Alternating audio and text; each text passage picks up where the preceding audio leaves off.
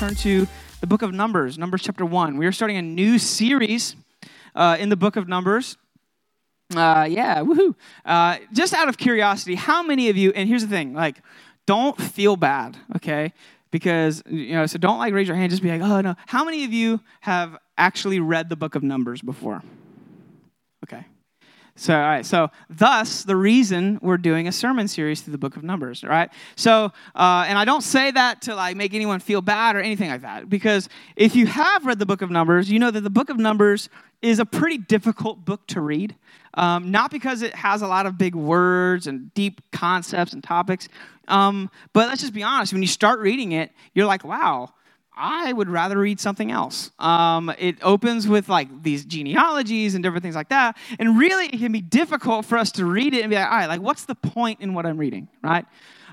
So what we want to do is we want to say, hey, look, if, Scripture says that all Scripture is breathed out by God and is profitable for teaching, right? So if we want to say, all right, all Scripture is profitable for teaching, then we want to make sure that we are actually reading all of Scripture, right? Not just the ones, because I think a lot of times we say hey, I'm going to read my Bible today. What we do is we go to verses that we've read a million times, and we read those, and then there's portions of Scripture that we've never read before, and we just kind of ignore them, right? And then we're curious why we're not growing. Well, maybe because you're not reading things you haven't read before, right? So that's kind of what we want to do. We want to kind of push ourselves a little bit. So while you're finding Numbers chapter 1, I want to kind of open with a little bit of an introduction. January 1st, 1863. Does anyone know what happened on January 1st, 1863? That's okay if you don't. Huh? Okay. So January 1st, 1863, President Abraham Lincoln issued the Emancipation Proclamation that declared all persons held as slaves in the United States were to be freed. I don't have to say this. A lot of you already know this. Slavery is a black eye in the history of America, right? It's the worst thing whenever we think about the American American history and all this stuff. There's this glaring spot that no one is proud of. Some terrible sins committed against other people.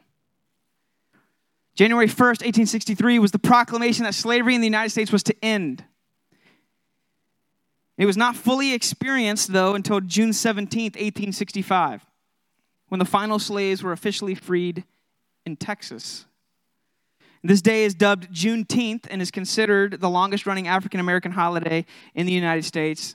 It became an official holiday, an official federal holiday, this past June, in June 2021. And freedom from the bondage of slavery was, of course, met with an incredible amount of initial joy, right? The slaves in America, when they heard that they were freed, there's, of course, an immense amount of joy. Could you imagine, right? Of course. Booker T. Washington, a man that was born into slavery and later became an author and an advisor in the White House under Teddy Roosevelt and William Howard Taft. He recounted that many slaves were joyful at first, but then they began to become very worried about their future. This is a quote from Booker T. Washington. He said, after they had remained away for a time, many of the older slaves especially returned to their old homes and made some kind of contract with their former owners, by which they remained on the plantation. And many of the slaves that were freed chose to return to their masters. Many left those plantations, and after a few weeks, months, and for some even years, they eventually came back and struck a deal with their old masters to allow them to stay on the plantation in exchange for shelter and provision. And when you hear this, no doubt what's racing through your mind is just why? Right? I mean, if you've read in school or if you've been to these historical places where slavery was going on, and you see just the terrible conditions that these men and women and children were forced to live in. You're like, why would they go back to that? I mean, they were freed from that. Why would they possibly go back? Why wouldn't they just leave and attempt to make something of their life? Anything could be better than bondage of slavery. And for many, the thought of leaving what they knew was terrifying. They felt that they had nowhere to go, if you think about it. They had nowhere to go. They felt like refugees with no home, no money, no way to provide for themselves. And while some of this was fabricated by their masters trying to scare them into leaving, for many it was often the case. For many freed slaves, they had nowhere to go. Another former slave, Anthony Dawson, said that the liberation from slavery was like being left without protection.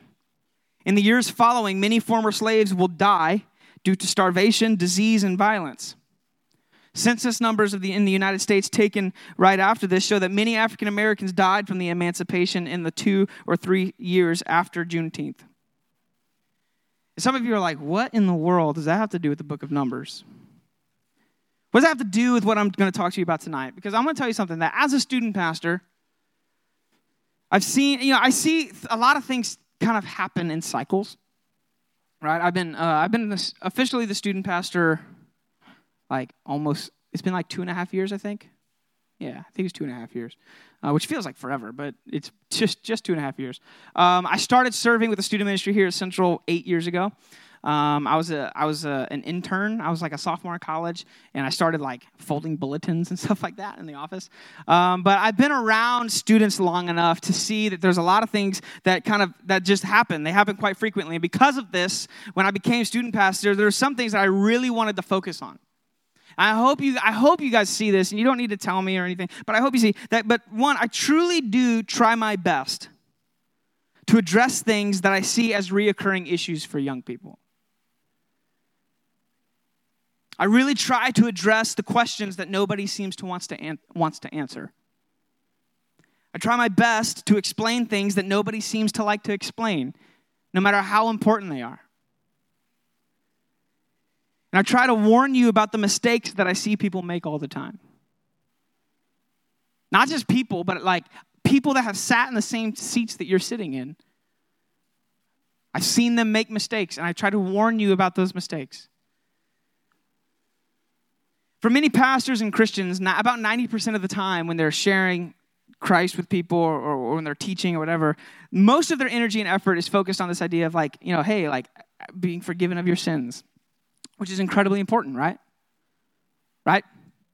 Anybody there? Right? It's important. It's important for us to have this idea of the forgiveness of our sins, being made right with Christ. It's the most important thing we could possibly talk about.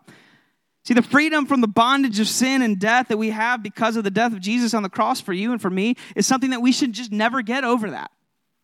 We should constantly find joy in that truth, and it should fill us with joy all the days of our lives. But with that being said, I do believe that for many young people, what life looks like after this conversion experience is pretty blurry and difficult to navigate. Right? So we're excited about this idea of being freed from the bondage of sin, but after a while, there's this nagging question of okay, now what? And some of you have probably asked this question yourself, right? Maybe you talk about this idea of, I'm saved, cool. Now what? Now what? Some of you that are maybe if you're pursuing dating right now, the chase of dating is fun. Did you hear? They like you. Oh, get out of here, right? You're like, are you serious? And then you're like, oh, well, tell them I like them too. But don't tell them that I like them. Just tell them that you know somebody that likes them. You know what I'm saying? Don't make it too easy, right? But that chase is exciting. And then you're like, oh, man, you fall for each other. And then you start dating. And then after 2 months, you're like, okay. Now what? It kind of is all right, whatever. See, I think a lot of us get like that when our walk with Christ. See, for many of us, and for many after you are saved by grace through faith, Ephesians 2, right, the rest of your life, for many people, they feel like the rest of their life is simply just waiting till heaven comes. All right, I'm saved, now I just wait for heaven. And for many, following Christ is a costly decision. And their understanding of the Christian life is one of only sacrifice and struggle. Many of you in this room, you're struggling with the idea of surrendering your life to Christ. I get that. You hear about how great it is or whatever, but all you can really think about is all the stuff that you feel like you'd have to give up, Like, okay, yeah, being freed from the bondage of sin is cool, but like, you understand, like, man, like, like if I do that, then like this thing in my life that I really enjoy doing, I probably have to give up. Or that relationship that would be strained if you fully committed to Christ. Like the reason you're not fully committed to Christ is because of a relationship, and you know that relationship would be strained if you actually did what you knew you should do.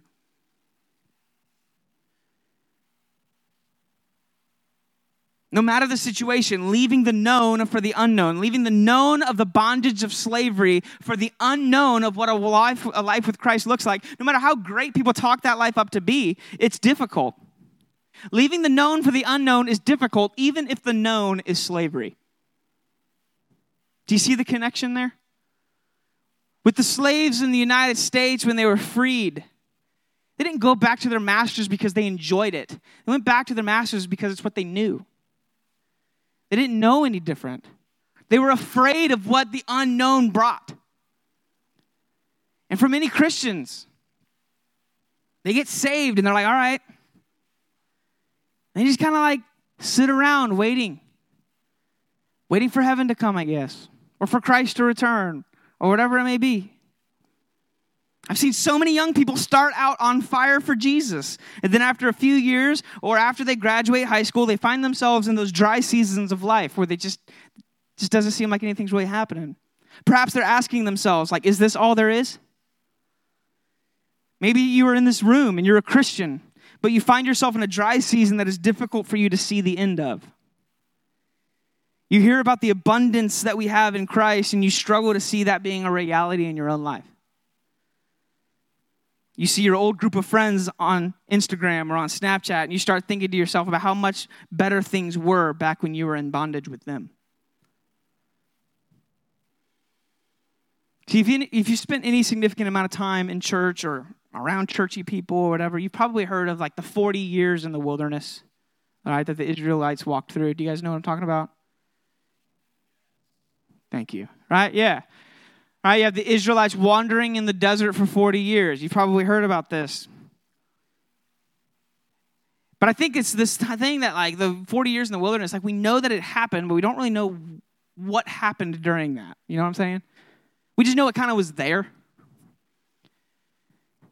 40 years in the wilderness, because after being slaves in Egypt for 430 years, the people of Israel leave Egypt in an incredibly miraculous way. This happens in the book of Exodus, right? If you know the Prince of Egypt, right? Anybody seen that movie? There we go. That's what I'm talking about. Cartoons and animation. We're like, yeah! All right? So what happens? The people, they're slaves in Egypt for 430 years. God, through Moses, frees the people, performs incredible signs and wonders, brings plagues upon Egypt.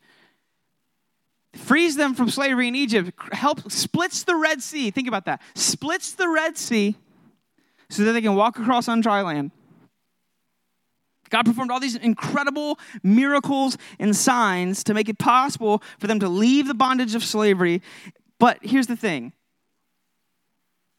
It wasn't just to leave slavery, but it was to go to the promised land. It wasn't just to leave the bondage of slavery, but it was to enjoy the fullness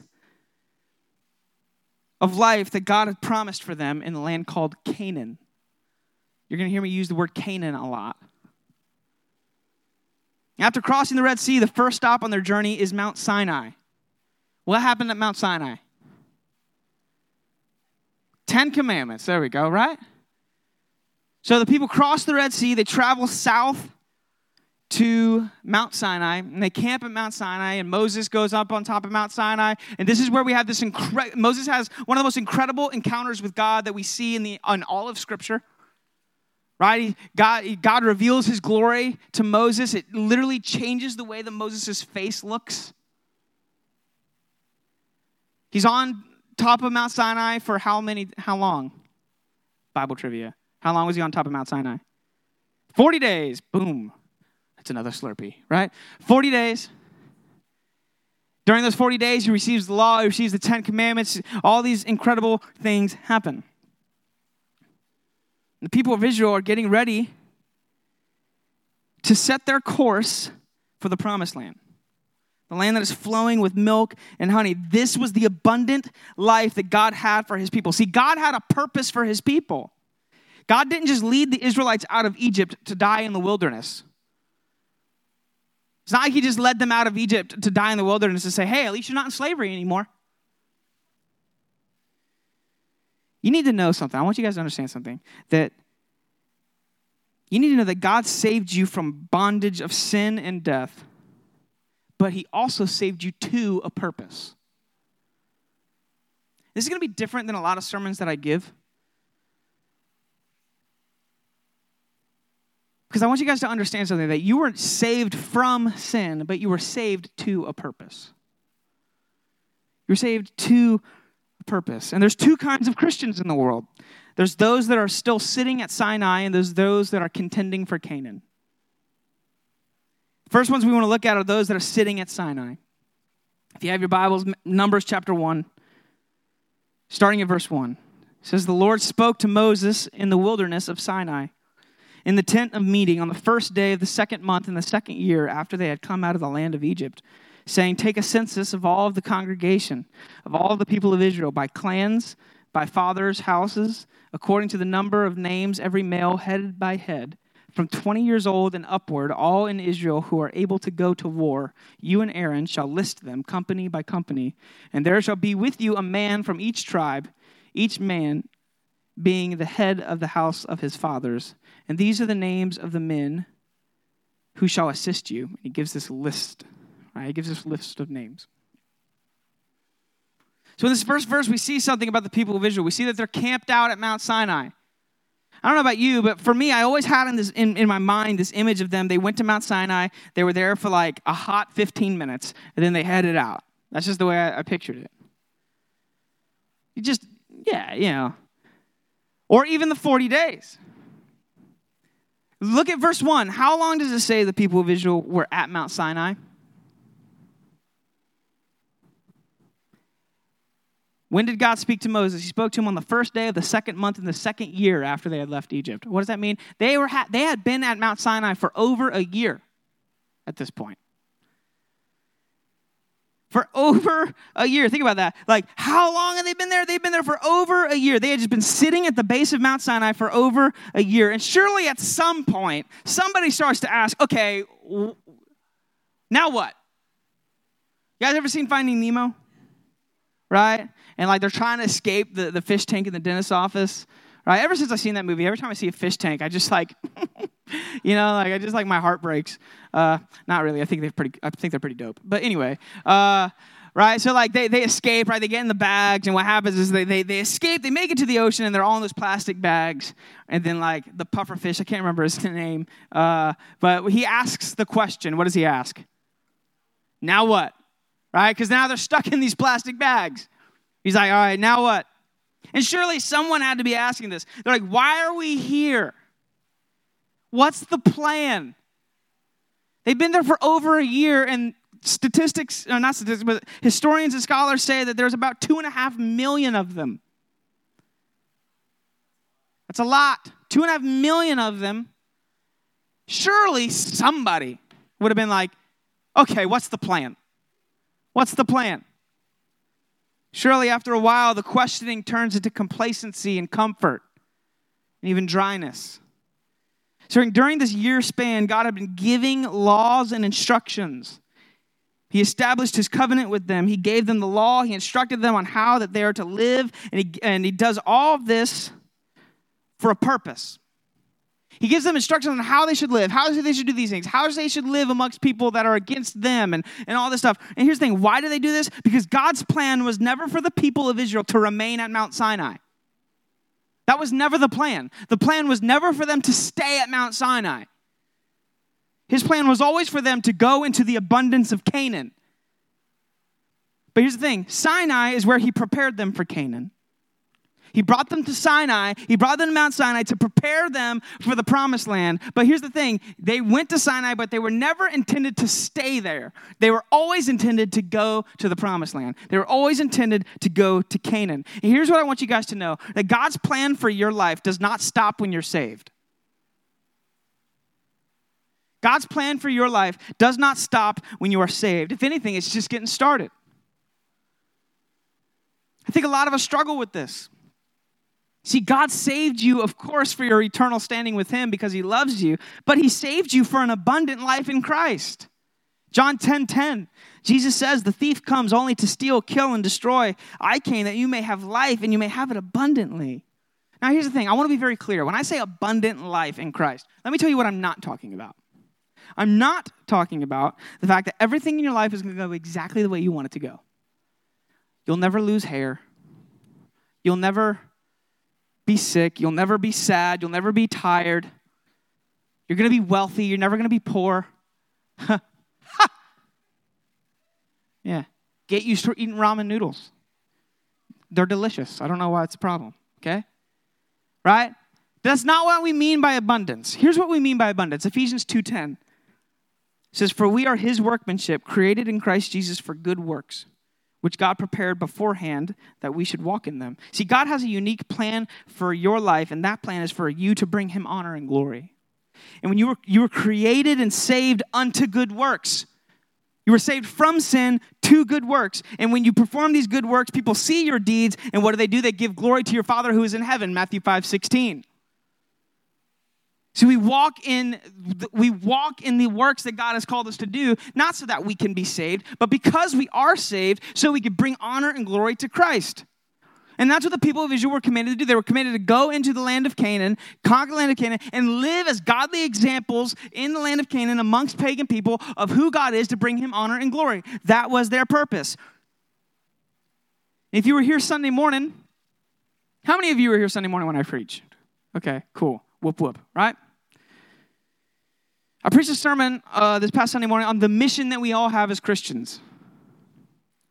That mission is to make disciples of all people. Our mission is to make disciples of all people. And here's the thing. When you are saved, you have joined in a mission that is greater than you can possibly fathom.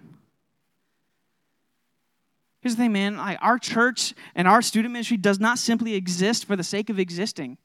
We don't exist for the sake of having a good time. We don't exist simply so that Chick-fil-A can stay open. We exist to make disciples of all people. That's our goal. That's what we do. There is no other job. When we gather together so that we can be encouraged and to be equipped for fulfilling the mission that God has given us. All the instructions and the commands that we see in Scripture flow to that main purpose of making disciples. This isn't just for the professional Christians or the ones who get paid. This is for all Christians. All Christians. And when you are living in obedience to this mission, when you are living within the will of God for how he has called you to fulfill this mission, that is living an abundant life. That's living an abundant life. Because here's the thing. The way that I fulfill the mission that God has given us as Christians to make disciples, the way that I fulfill that is going to be different than the way that you do. You fulfilling the mission that God's given you and you making disciples does not mean you're going to stand on a stage and preach. Maybe for some of you it is. And that's awesome. But I don't want you guys to narrow your view to think that if you're not doing what I'm doing, you're not making disciples. No. Every single person in this room, God has, including adults, God has gifted you uniquely to fulfill the mission of making disciples and bringing him glory. Every single one of you in this room. And here's what I've learned. I've learned, and I truly believe this with all my heart, that God blesses obedience. God blesses obedience. He blesses those that are obedient to him. And whether it will be, and sometimes he blesses us with physical things. Sometimes he blesses us by giving in a divine amount of joy and contentment despite the circumstances. But nevertheless, God blesses obedience. As we pick up in Numbers, God is now preparing the people of Israel to head into Canaan. He's getting them ready to head into the promised land. Chapters 1 through 10 of Numbers are the preparations. Think about that. The first 10 chapters of the book of Numbers. So the book of Numbers covers the 40-year span. And you can break it up into 3 chunks. The first 10 chapters is God preparing the people of Israel to leave. So chapters 1 to 10. Chapters 10 through 20 is them actually on their way to the promised land. On their way to the promised land, and eventually it's wandering after they reject after they reject the promised land. And then chapters 20 through 36 is them on their way to the plains of Moab, where a new generation prepares to enter the promised land and picks up in the book of Joshua. That's where you can kind of break it up. So the first 10 chapters, God is preparing them. He's giving preparations that God gives the people before they head out. And think about this, 10 chapters of instructions on getting ready to go. And why, though? Why does he do this? Because God doesn't desire his people to just sit at the base of Mount Sinai for their entire life. And if we're honest, this is how many of us feel at times, though. Right? We've been saved by the blood of Jesus, and now we find ourselves just kind of sitting at Sinai. I'm saved, but I don't really know what I'm doing. We don't know exactly what God's will is for our lives, but we're pretty sure it's not what we're doing. We just kind of feel pretty dry and stagnant. We begin to even wonder, like, is this all there is? Is this all it is? Just I kind of come to church and hang out and have a good time every once in a while? Is that why I was led out of Egypt? Because if you think about it, if that's all I was led out of Egypt to do, then you know what? Like, I might as well just go back. No, it's not all. God did not save you to sit. What I want for each one of you in this room to do is I want all of you in this room to discover what it is that God has gifted you with. I want you all to understand what is it that God has gifted you with and discover how you can bring him honor and glory with that. Why were the people of Israel at Sinai for so long?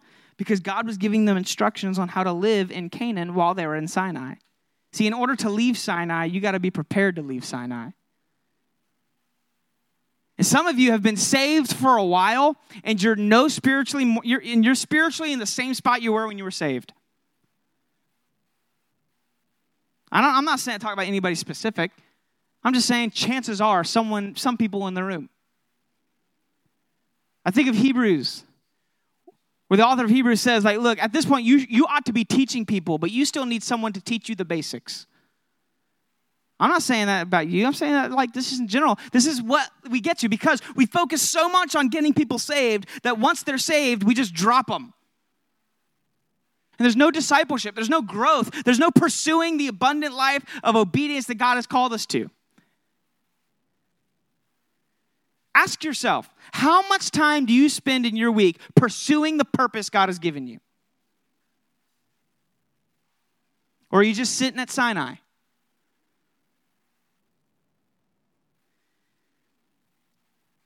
He prepares them to leave, prepares them to go to the promised land. So we have sitting at Sinai, and then we have the second point, and that is those that are contending for Canaan. This is what we see in the first several chapters of the book of Numbers. Basically, God commands Moses to take a census of the people. This is why it's called Numbers. Because they take a census. There's two censuses. Censi? I don't know what you say. All right? Somebody look that up. Don't do it now. Never mind. All right? A census. There's a census taken in the beginning. There's a census taken at the end. And basically, the census at the beginning is what? What does he ask them to do? To ask them to take a census of all the men at least 20 years old and up, all that are fighting age, able to go to war. See, we need to live lives that are contending for Canaan, contending for the will of God in our lives and in the lives of others. But how do we do this? And here's the thing. We need to know that God's plan for you will include battles. See, there's something when we talk about in the Old Testament, there's like types. You guys ever heard types? Anybody? No? Okay, that's fine. So there's types and shadows. So there's certain things in the Old Testament that are meant to reflect a truth in the New Testament. For instance, the sacrificial system in the Old Testament of sacrificing a lamb, right? Or when Abraham and Isaac, right? Abraham takes his son Isaac up to the mountain and to offer him as a sacrifice. And as he's coming down with the knife, an angel says, Abraham, don't sacrifice the son. And there's a ram that's caught in the thicket. And what happens is Abraham sacrifices the ram instead of Isaac. You guys know that story? Right? So what is that? The ram is a type and shadow of what? Of Jesus, right? Because Jesus was sacrificed instead of us, just like the ram was sacrificed instead of Isaac. It's a type, All right, it's a type and shadow, right? And we see this a lot. There's types and shadows all throughout Scripture. And a lot of times people like to refer to the promised land as a type and shadow of like heaven, of eternity. And like I get it. Like there's a lot of old hymns that talk about like crossing the Jordan. Right? And that's, that's fine. It's cool. But I don't really think that's 100% accurate. And here's the reason. Because what happens once they enter the promised land? Those of you who know, what do they have to do? They have to fight. Look, when you get to heaven, you ain't got to fight, right? When you're in heaven with Jesus. All the fighting's been done. So so first of all, we have to understand that the promised land is an actual literal place, okay? But what is it a type and shadow of? What I believe it is the promised land is a type and shadow of an abundant life in Christ. And it doesn't happen by accident. People that have the joy of the Lord, that's just unexplainable, they don't have that by accident. Look, being a Christian is not easy. I talked about this Sunday. See, what does God do? He commands him to count how many men you have of fighting age that are ready to go to war. And why does he do this? He does this because Scripture tells us that he is counting all the men that are capable to go to war because the promised land was something that had to be worked for. See, we don't work for our salvation. Christ did that for us. God had a land for his people, but it was to be received by obedience and by belief.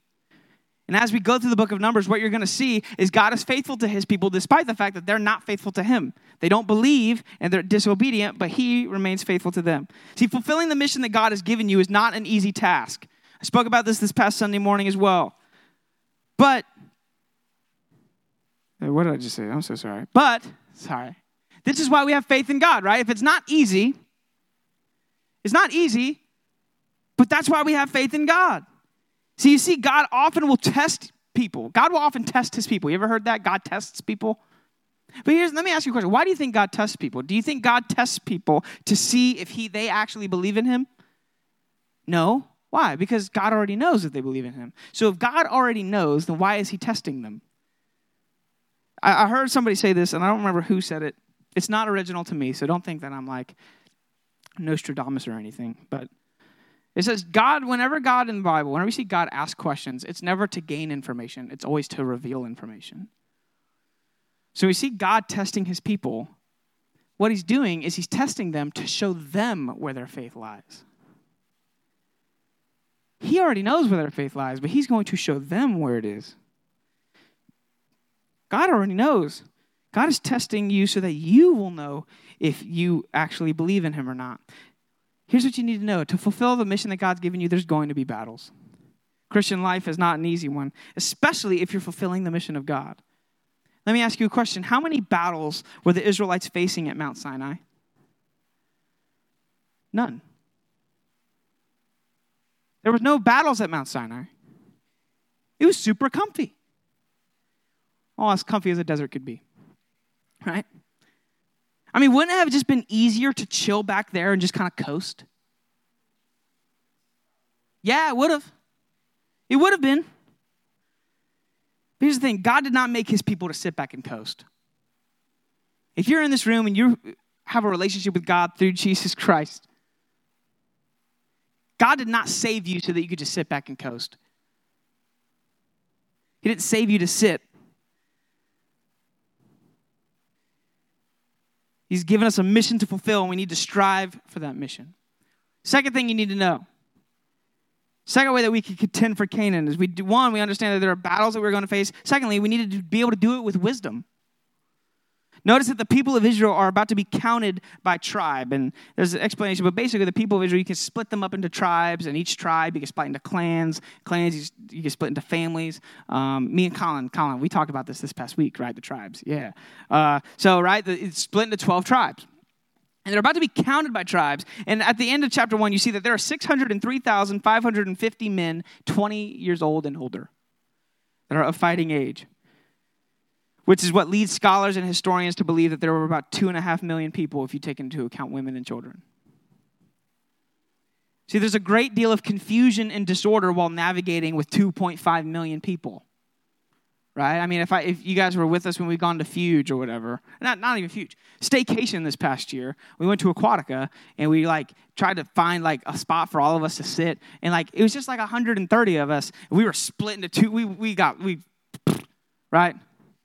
Imagine 2.5 million people. That's a lot of people, right? Total confusion, totally lost. There's a great deal of confusion trying to navigate with that many people. So here's the thing. What does God do? God commands them to be counted by tribe. You see, as Christians, we're not commanded to move forward. We're commanded to move forward without fear. We're commanded to move forward boldly for Christ, but not recklessly and without wisdom. Allow God to give you wisdom on how he desires you to move forward. For them, it had to be orderly and structured. Don't think that just because somebody is going recklessly that they're the person that's the most obedient. Oftentimes not.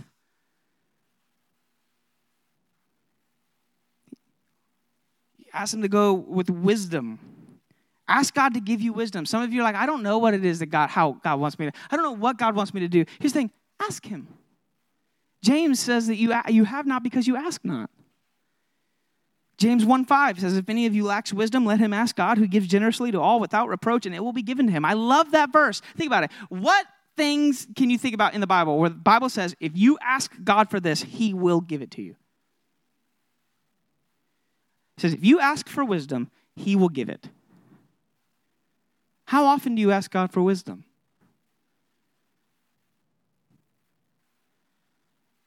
If you ask, he will give it. See, here's the thing. Ask God for clarity and wisdom on how you should move forward with whatever it is that he's called you to do. Last thing, don't delay.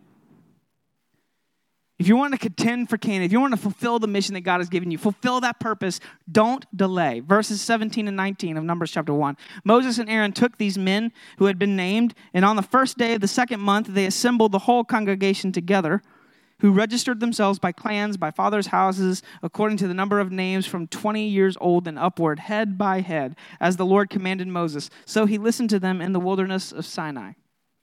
Do you notice something here? You notice something. When did Moses receive the instruction? When did God tell Moses to do this? The exact same day. God told Moses to do this. Here's how you're going to do it. And then what happens? They did it the exact same day. They didn't delay. They didn't push it off. They didn't wait until something else showed up. When God gives clear instructions, it's important that you obey when he calls you. It's important that you obey when he calls you. When God asks you to share the gospel with that friend that you have, don't delay. Don't delay. Because you're not guaranteed tomorrow, and neither are they. I shared this with you guys back in March when we had a former student that passed away in a car accident. He was 21, I think. Died in a car accident suddenly. This is a guy that I met with him on a weekly basis. We'd go to Cracker Barrel and we do discipleship together. And I watched him grow up when he was in middle school and all this stuff. And that was a punch to the gut to hear that. But you know what's something that's incredibly encouraging to me, though? That I can look back on my time in his life and say I have no regrets of how I ministered to him. Not to say that I'm perfect, because I'm not. But I have no regrets. I have no regrets. I want to tell you guys, have no regrets. You're only going to be in high school once. Some of you are almost done with high school. And you can't go back. Leave high school better than you came into it. Fulfill the mission that God has given you. Because here's the thing, while they wandered in the wilderness for 40 years, if you fast forward to when they encounter Rahab at Jericho, what is it that actually brought Rahab to faith in God? It was the stories of what was happening with the people of Israel in the wilderness. See, don't think that just because you're in high school and you're not where you may want to be or whatever, don't think God's not using you, because he is.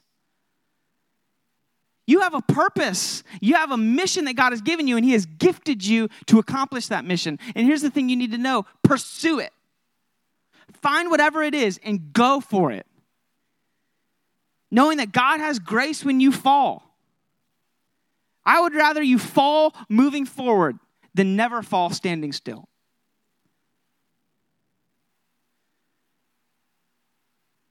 We went to SLU this past year, which was cool. And one thing that we talked about, and it's a question that like blew my mind, and I always remember it, is that what would you do for the glory of God if you knew you could not fail? I want to ask you guys that. What would you do for the glory of God if you knew you couldn't fail? And for those of you that are not Christians, maybe you're just like, I don't even know what all is going on. Here's the thing. If you are never, some of you are like, man, I'm not even wanting to. Here's the thing. Like, there's not a sin that you have committed that disqualifies you from the mission, because God's grace is greater than your sin. Nothing that you have done has said, you know what, I'm not worthy of that mission. No. God is the one that calls you on that mission. He's the one that equips you for that mission, and He is the one that will bring that mission to fulfillment and completion.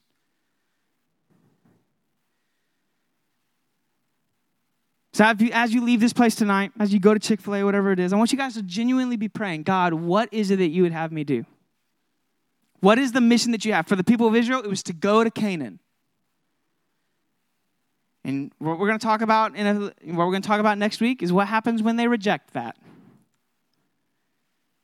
Don't be caught in that situation. Ask God, what is it that you have gifted me with, and what is it that you've called me to do? I'm going to go ahead and close in prayer, and then I'm going to let you guys slide out of here. Dear Heavenly Father, I thank you for today. I thank you for your word, God. I thank you for the fact that you are perfect and holy and awesome. God, I thank you for the fact that you did not just save us from sin, but you saved us to a purpose. And God, I ask that whatever it is that whatever it is that you have gifted these students with, Father, every single one of them from the oldest to the youngest, God, that you would help them to understand that you have gifted them. And they have a unique purpose. God, you did not save them to sit at Sinai, but you saved them for a purpose. God, I ask that everyone in this room, God, that you would reveal it to them. God, I thank you for this night. I thank you for your word. And God, I ask that as we leave this place, that you would help us to bring honor and glory.